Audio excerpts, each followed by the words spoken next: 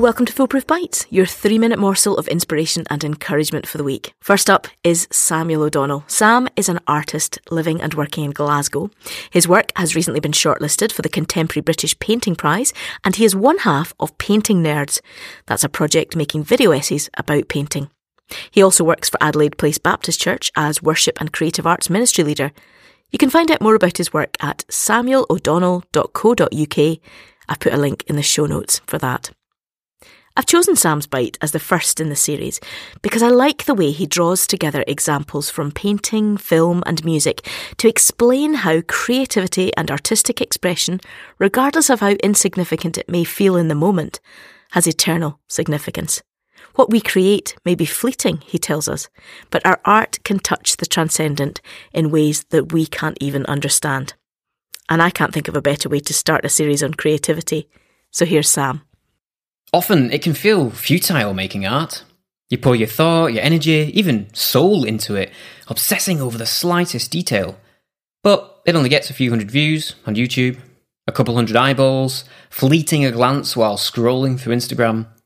Maybe even that sense of achievement when you break through that 1,000 plays mark on Spotify. A friend was recently on holiday in Bologna and he sent a stack of photos through WhatsApp from the museum dedicated to the life and the work of the painter Giorgio Morandi.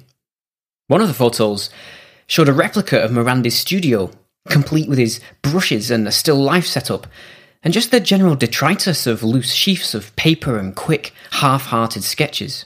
Well, it seems alright for Morandi. The artist is famous enough and important enough that even the bits and bobs he might have considered to be unimportant to his work are preserved for tourists to gawk at through the glass. And I think about this while making a small painting on a throwaway bit of board. Will this be preserved, sought after by future collectors vying for a piece of this artist's early career? This summer I had the pleasure of rewatching Christopher Nolan's remarkable sci-fi film Interstellar at the Glasgow Film Theatre. The last time I saw it was when it was released in 2014 in an IMAX cinema, when my friend and I emerged from the silver spacecraft-like building that houses the IMAX screen at Glasgow Science Centre. We were quite genuinely speechless. The film was a spectacle that completely overpowered us. This time, 8 years later, the showing was in 70mm film format. I didn't quite know what to expect when the house lights went down and the movie started, but I was surprised by how different the film looked.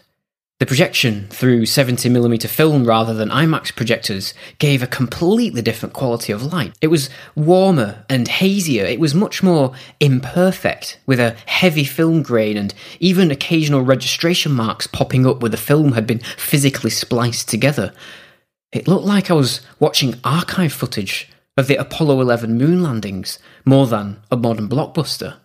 My first viewing of Interstellar left me speechless, in awe, Hans Zimmer's score and blaring organs hurtling us through wormholes and interstellar space. But my second viewing left me bawling my eyes out, as I connected much more deeply with the very emotional human story contained within this space-time adventure. The same film, but two very different experiences drawn out by a simple change in film format. Interstellar is all about human love and the connection that exists despite the massive separations that time and space can cause between us, the vastness of space-time contracted to the tiny actions of humanity. What we create may be fleeting, and what we create may be seen, heard or experienced by a small audience, or even by nobody but ourselves. But our art can touch the transcendent in a way that gives it eternal significance, in ways that we can't even see or understand, completely transformed by even the smallest decisions that might move one to tears, or leave one with nothing at all to say. So today, don't be afraid to make that small drawing that might just end up on the studio floor. You don't yet know what eternal weight it can carry. There you go. Be brave, give it a go.